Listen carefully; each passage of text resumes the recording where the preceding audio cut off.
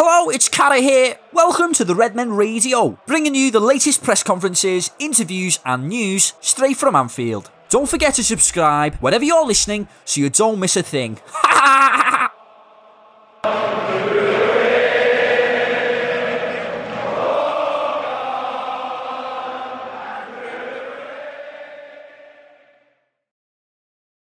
Are you again? Yes. Hi. Are you just, I see you probably for the last time for 17 games, eh? You move now to Southampton. Just to follow up on your comments on Minamino, just what went wrong for him in the past month or so? Because looking out from the outside, it looked like he suddenly lost his place and went down the pecking order. And also what he needs to do at Southampton to get back into the Liverpool team next season. He just has to enjoy football again there. So that's what he did here. He's an outstanding professional and really a top talent, really good player. So it's all good. But then we have a really good squad. I mean, we struggled a lot, but never in the offensive part, and not really in the offensive part of the pitch. And then my job is to make decisions on the base on what I imagine what could be the outcome in the game. And so, for example, with the people who were fighting with him for the place were in really good shape. Shaqiri, when he came back, showed up extremely. Then with Divock, we all know what Divock did for us in the past. But then sometimes it's just the size which makes it, how I said before, it can make a difference.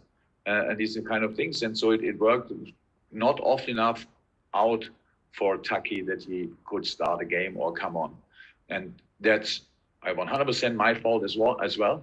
But I think we both think now, Taki and I, we think both that we can solve that by playing him 17 times if possible in the Premier League, and then he doesn't have to change anything. He doesn't have to improve in anything. He just have to play football and to gain rhythm and confidence in that moment, and then he will be fine. Yeah, of course, having options makes it.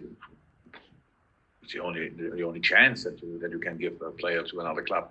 But we were active in this situation a little, not active to Southampton asking. It was not that we said no chance. So we thought about it, and Takumi is an incredible good player, and we didn't give him enough chances. That's the truth. That's for different reasons. Sometimes it was just the size because of our problems in defense. We were not tall enough, and then Takumi on the pitch, and I think, okay, how can we do that? Then defending set pieces is a very important part of it. Sometimes it's not for the player, not too interesting. For journalists, probably not too interesting, but it's in some moments even these kind of things make the difference. Why one player is playing and the other not. So and now when Southampton came up, and there were not a lot of clubs where I thought it makes really sense to let him go, but Southampton makes a lot of sense. So he's there for 17 games now, I think. Maybe 17, I think. In a situation Southampton is, I think if Takumi stays fit, he has a good chance to play 17 games, which helps then everybody, helps Southampton, helps us. Because the only thing Takumi was lacking was a couple of games in a row. And that was difficult here. And I would have loved to keep him, just to have the option, stuff like this. But in the end, because Takumi is a long-term project, always was, we see really a lot of potential in Takumi. It makes absolute sense that he gets now a chance to play maybe 17 games, Premier League games, and then comes back in a completely different mindset, confidence level, all these kind of things. And so I hope it's a win-win situation.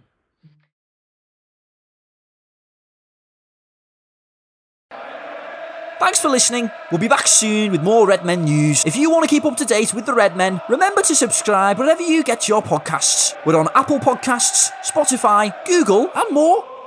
We'd love it if you could take 30 seconds to leave us a 5-star review. See you next time.